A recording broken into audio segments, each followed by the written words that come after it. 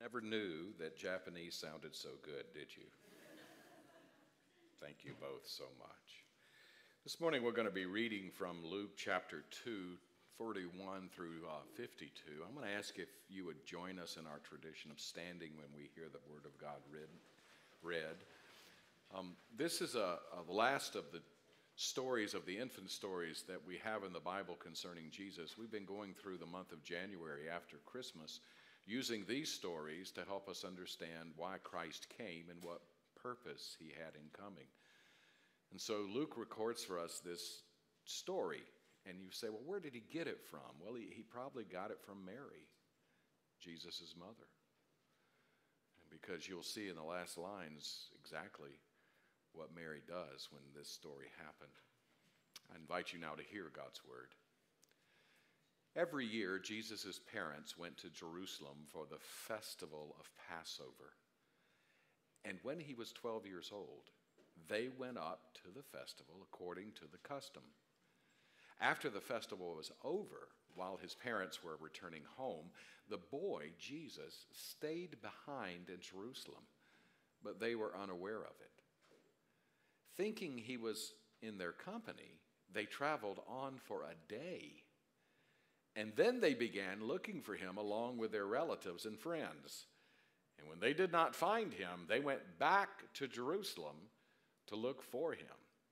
After 3 days, they found him in the temple courts, sitting among the teachers, listening to them and asking them questions.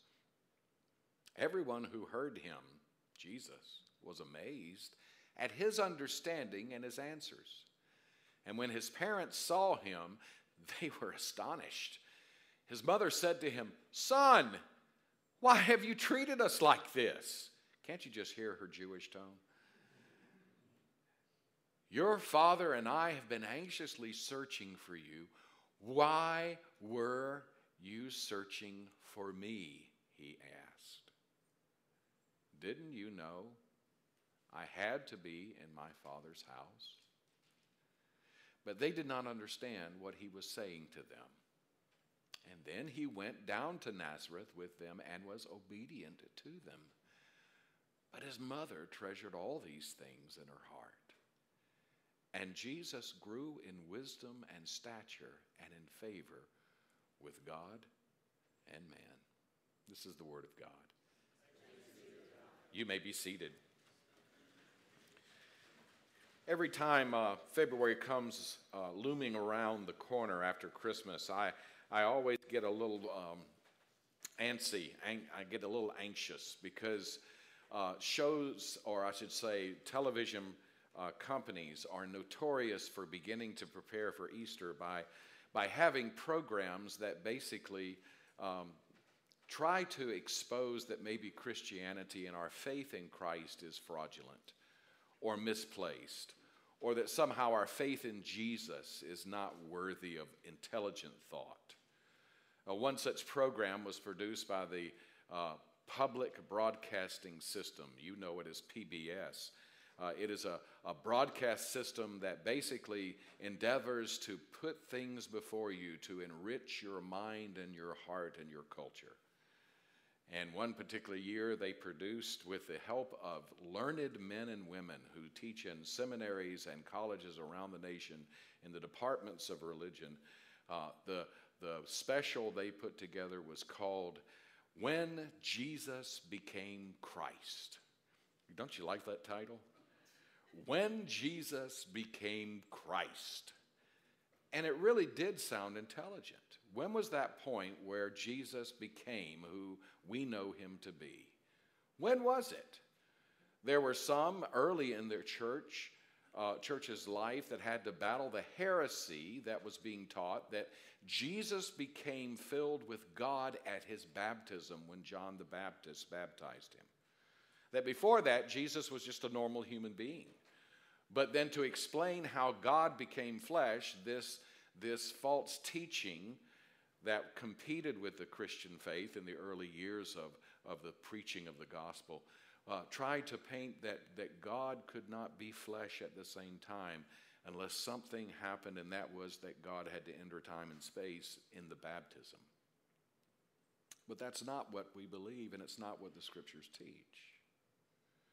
You see, the Scriptures teach that God became incarnate through the birth of the child in the Virgin Mary. And we discussed already in the first parts of this series how in the church you will find people who have a hard time believing that Jesus was born of a virgin. How could this happen? And the miracle of that moment is really insignificant when you think of what Christ did when he was raised from the dead. He had been dead in the grave for 3 days, and God raised him from the dead. So belief in the virgin birth is no huge attempt of a faith, in a jump of faith for me. But you're finding more and more in the teaching that's happening in our culture in a way to discredit Christian faith and your belief in it, that somehow you're not intelligent in believing that Jesus is the God-man, as we read this morning in our question and answers in the confession. You know, if Jesus was not who he said he was, if he was not who the Scriptures portray him to be, then we cannot be justified before God. There is no one who can take our sins from us. Because the Bible says it's laudable that a man would die for another, but what man can bear another man's sins and offer that person to be right with God just because of their death for them, when they would have to die for their own sins? That's what the Bible says. The wages of sin is death. But the gift of God is what? Eternal life through our Lord Jesus Christ.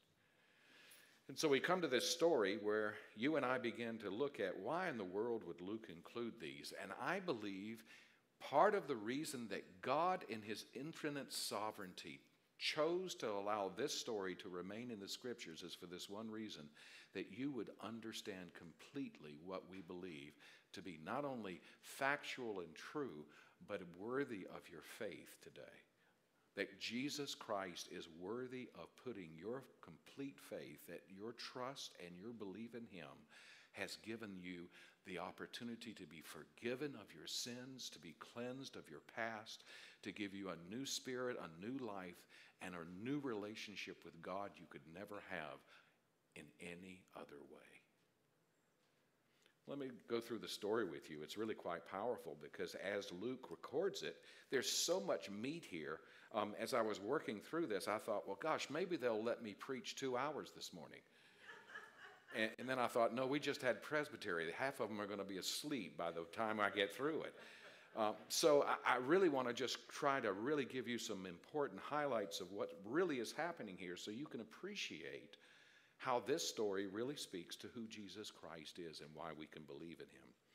First, please notice that it says there were 3 festivals. What are we? 3 festivals. Well, what is that important about? You go back to Deuteronomy. Let me put my glasses back around. Deuteronomy 16:16, and you will find that God had directed the children of Israel after he brought them out of Egypt that there were to be 3 festivals that they were to keep forever.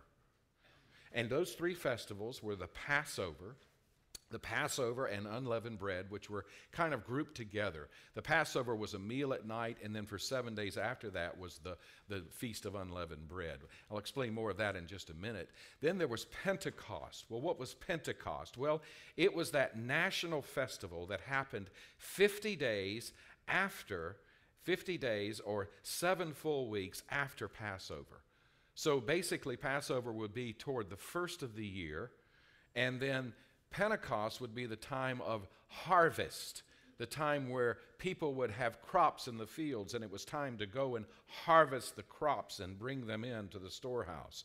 And it was on that Pentecost festival in Jerusalem that God allowed Peter to preach the first sermon in Acts. Remember? When the Holy Spirit came down upon them, and then people in Jerusalem heard all this commotion and thought these disciples were drunk. And Peter says, we're not drunk. We want to tell you what happened.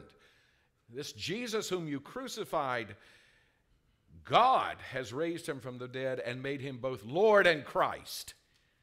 And so Pentecost was fulfilled that Sunday, and the church receiving 3,000 people into its church. What would we do as a church if 3,000 people suddenly rushed in here and said, I want to believe in Jesus? What would we do? Cheer. Okay. Yeah.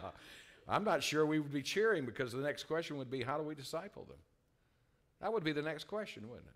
How do we help them grow in their relationship with Christ? The third festival that was observed that God had commanded was the Feast of Tabernacles. And that was a time where basically the Jews gathered on the 15th day of the 7th month, which they called Tishri. It was about mid-October, and for 5 days after the Day of Atonement, where the priest would enter the holiest of holies one day out of the entire year to give an offering of sacrifice for sins for all of the people, that Day of Atonement. There would be, after that day of celebration of that sacrifice, that God is a God who forgives sins, that they would celebrate for a week by living in handmade tents or basically huts to remember how God had delivered them from Egypt and brought them into the promised land.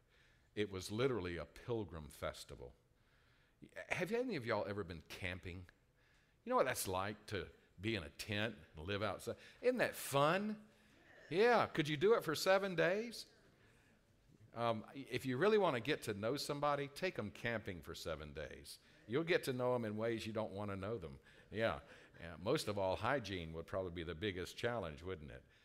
Well, interestingly enough, this celebration was not like that. It was even more pronounced. It was a time where everyone would build these temporary shelters, and they would gather remembering that we are the people of God because God's grace has called us out from slavery and given us this promised land. Isn't that beautiful? So those 3 festivals were important. Why was this festival being held? Well, it was the Feast of Passover when the story is given to us in Luke. Passover was that time, you'll remember, back in Exodus 12, where they were celebrating what God had done in delivering them from Egypt. And so it was to be celebrated, according to Exodus 12:6, during the full moon. I don't know if you've ever been out at night during a full moon, but it's glorious, isn't it? It's a time where you really begin to see the illumination of the lights at night of the moon.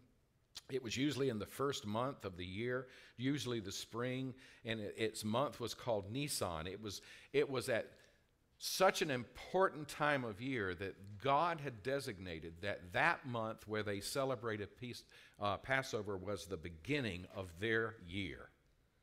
That was the first month of their year.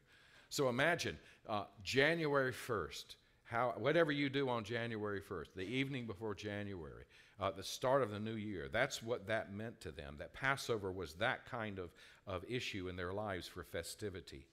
It was usually the 10th day of that month that a male lamb or a year-old lamb or kid without defect was to be selected and according to the size of the household. And the reason for that was that the lamb was taken and sacrificed at twilight. And it was sacrificed in such a way that the lamb's bones were never broken. And the blood of that lamb was to be taken and painted on the lintels and doorposts of the door. Remember why? Remember why in Egypt? What happened?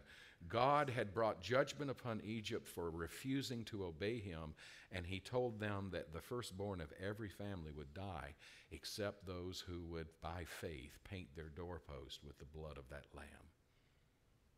Isn't that beautiful? Now, don't lose that image because it's so important in understanding this story. That lamb and that sacrifice was so important that was done every year by the Jews. Every year, the festival of Passover was observed.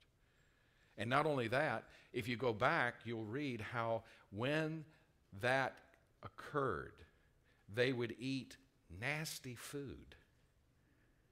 Why? Because they were to be prepared to run to God the moment their slavery was ended.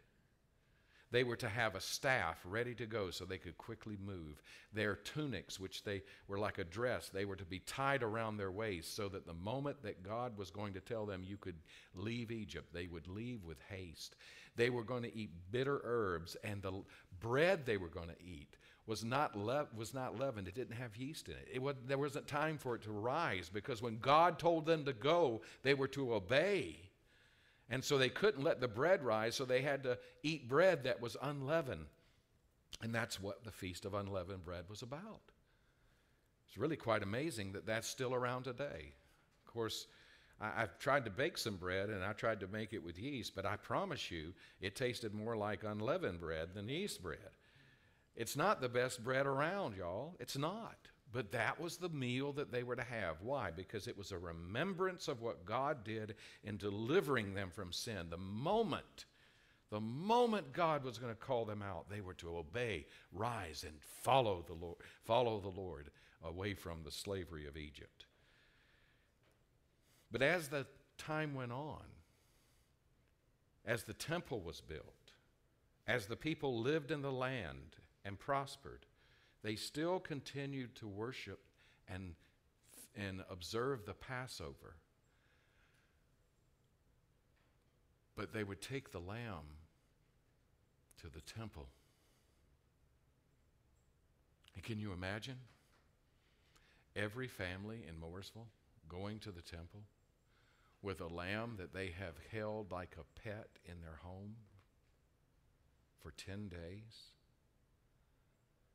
The kids would hug on it and love it, and they might even name it.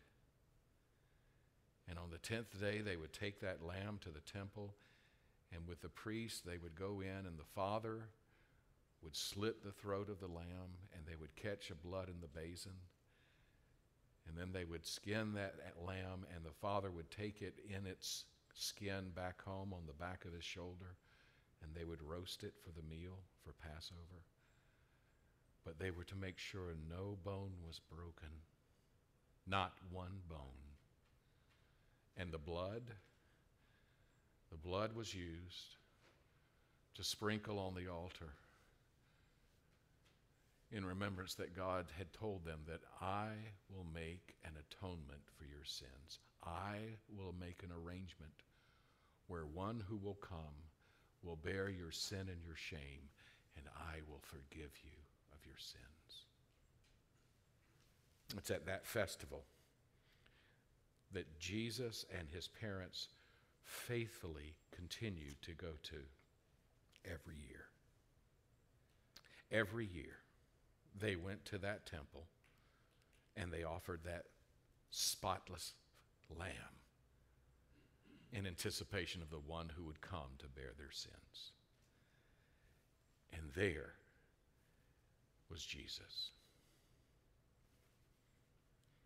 The one thing I didn't tell you about Passover is as the development of Passover continued in the festivities of those people, as they entered the land and they built Jerusalem and the temple and they observed the Passover every year, it became a time also when the child in the family who reached the age of 12 would begin to prepare to cross over from being a child under the responsibility of his parents, would then become responsible for himself before God. He would have to take on, no longer counting on his mom and his dad to take him to the temple, or his mom and his dad to read the scriptures to him, or his mom and his dad to wake him up and tell him it's time to go to worship. It was at that age, at the age of 12, the child was preparing for that time where he would stand before God and make the decision, do I believe this or not? Was watching a special a while back about the Amish in our country who have a similar kind of ritual. They raise their children among them in this tight community that forsakes all the worldly pleasures in the name of righteousness and serving God. They have children that are raised among them, and then somewhere along that age of 14, 15, 16, they tell their children, you may leave the community for a year. You go out into this world and you experience the world the way it is. But at the end of that year, when you come back, you have to decide whether you're going to adopt the way we live or you're going to be exiled from the community for your life. Did you know that? Where did they get that idea? From this. You see, there really is a truth, my friends, that you and I labor to raise our children in the knowledge of Jesus Christ. We labor to teach them, but there is a point where they must decide for themselves whether they will obey the Lord or not. And many of you are hurting right now because your children have said to themselves, well, what is the big deal about Jesus? And they look like they've walked away. Please do not give up hope, because Christ is much bigger than the circumstances that they are facing. But let me tell you, there is a real truth. We have what we call confirmation in our own church. What do? We lead children to that place where they can make their own profession of faith in Christ. There are children right here. There's one right there who has gone through confirmation and said, I believe in the Lord Jesus Christ. And we think, okay, well, that's done. No, that's the beginning of training these young adults in how to become followers of Christ. It's at that moment that they need instruction, not from their parents, from you as believers. And the most amazing thing is, at that moment, we come to the story where the festivities are over. And Mary and Joseph have obviously gathered with all their other relatives, and they're heading back home. And they've traveled in such a way that the men usually led the caravan and the women and children followed. So Joseph may have been separated from Mary. They thought that maybe the other person had Jesus with them. Haven't you ever done that? There was a movie famous called Home Alone. What happened there? They left a child there at their house while they went off someplace to celebrate Christmas in a whole nother city. Have you ever lost a child? Have you? Well, you can imagine Mary and Joseph as they come that night to camp on the way home, and they go, where's Jesus? They've already traveled one day, 15 miles from Jerusalem, and they're thinking, oh my goodness, he's gone. I'm sure they slept well that night. No, the Bible says that they got up immediately the next morning, traveled back, which is another day's journey, back to Jerusalem, and then on that third day, they found him. Where did they find him? He was at the temple court. Now, that leads the question, what was Jesus doing? I remember my mother saying stuff like that. What in God's name were you thinking? You ever heard that? Or, do you have a brain? Have you lost your mind? Well, I don't know if the tenor of what Mary is saying to Jesus is that caustic, but she obviously is not understanding what is really happening here. In fact, Luke records for us that when Jesus gave an answer as to what he was doing, Mary and Joseph kind of just looked dumbfounded. Why? Well, notice what he says. Why are you looking for me? Wouldn't you know where I am? Now, let me ask you, if you lost a child in Walmart and you come to them and say, where have you been? Well, you knew I would be in the sports section. Would you? It's amazing, isn't it? What was Jesus doing? Well, he had remained in Jerusalem. Why? Because this was a defining moment in his life as he was entering that age of accountability. He was, as the Bible says, growing in the knowledge and the fear of God. He was human, but he was also filled with incredible curiosity and knowledge of God. It wasn't that he was teaching the teachers. That is a misrepresentation of this story. It was that Jesus had grown up in his family, had heard the stories of God's great work, had resonated with that purpose that God would send a Savior, and it was at that point that Jesus was beginning to realize that he was the one that God had sent. And he wanted his parents and his family to know this is why he came.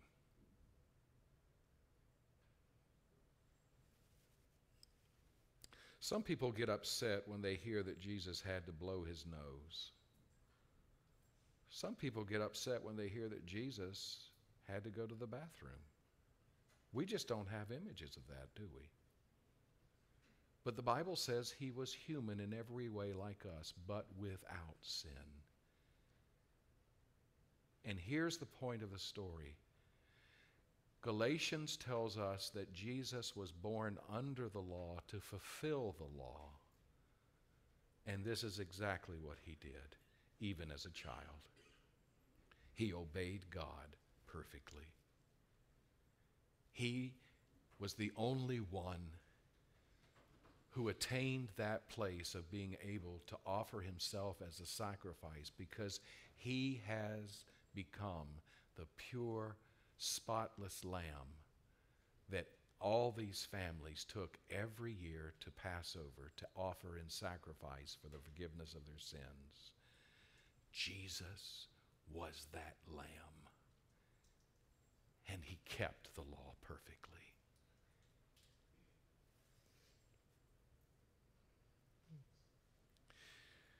When he says to his mother and father, "Didn't you know I had to be in my father's house?" What was he saying? Joseph was right there. Well, as you look at the scriptures, it really speaks to the fact that Jesus was very much aware where he had come from and who was his Father in heaven. And so in saying that, there were two things that Jesus was declaring. He was declaring first that he was embracing the fact that he was now accountable for his own actions, and what he was going to do was not because his mother and father told him to do it, or because he was raised in a tradition that talked about a Lamb of God that was going to sacrifice himself. Jesus was declaring, "I am the Lamb of God." And his ministry would begin in such a way that he would reaffirm that truth over and over and over again. And then secondly, he was making a clear declaration that his place, his purpose, his existence from that point on was to do the Father's will. Do you know the only time in Scripture where I think that there was a point where Jesus wrestled with that was in the garden before he went to be crucified? You remember what it said? He prayed, "Father, if this cup can pass from me, but not my will, thy will be done." And then he went to the cross. Why does Luke include this story for you, and what significance does it have for you today? That when you came to faith in Jesus Christ, you came to the very source of the salvation that God has promised for thousands of years. That today you, as a Christian, have taken hold of promises that Abraham and Moses and Noah and Adam and Eve were given.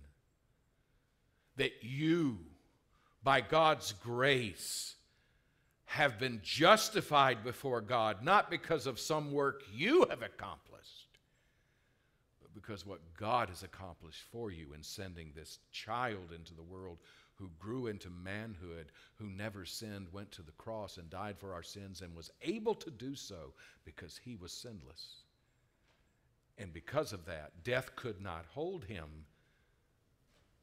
And therefore, God raised him from the dead. And he's been resurrected and lives forevermore. He is at the right hand of God the Father right now. He knows every temptation you face. He knows every struggle you have. He knows every challenge you have. He is the God who can provide for you everything you need to live faithfully for him today.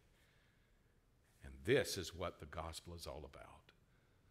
You see, when we talk about the gospel in our day, people know they're broken. They know it. They know they're broken so so well that they don't have to go very far to confess that. And the most amazing thing is when you think of their life, you think about the fact that God had intended to create a creation that was pure and right. That when He created us us in such a way that we were supposed to be happy and holy, but we weren't. We became sinful and miserable and broken. And the reason that happened was because of our decisions to turn away from God and not know Him. We call that sin. And that sin is what has separated us from what God intended for our life. And the most amazing thing is that God did not leave this world left in this broken condition. He didn't leave you in the broken condition. He sent Christ into the world. Don't you love these little drawings? Can you see them?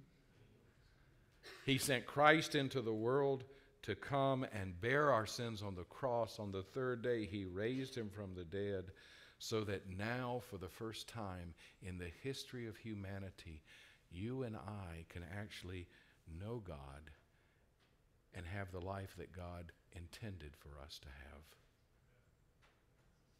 But we can never get it ourselves. We have to come through Jesus. Isn't that beautiful? Do you know what this is called? The 3 circles in sharing the gospel. We're going to be talking more about that this year, because this is the good news that people need to hear. And this is why Luke has written this passage for you this morning.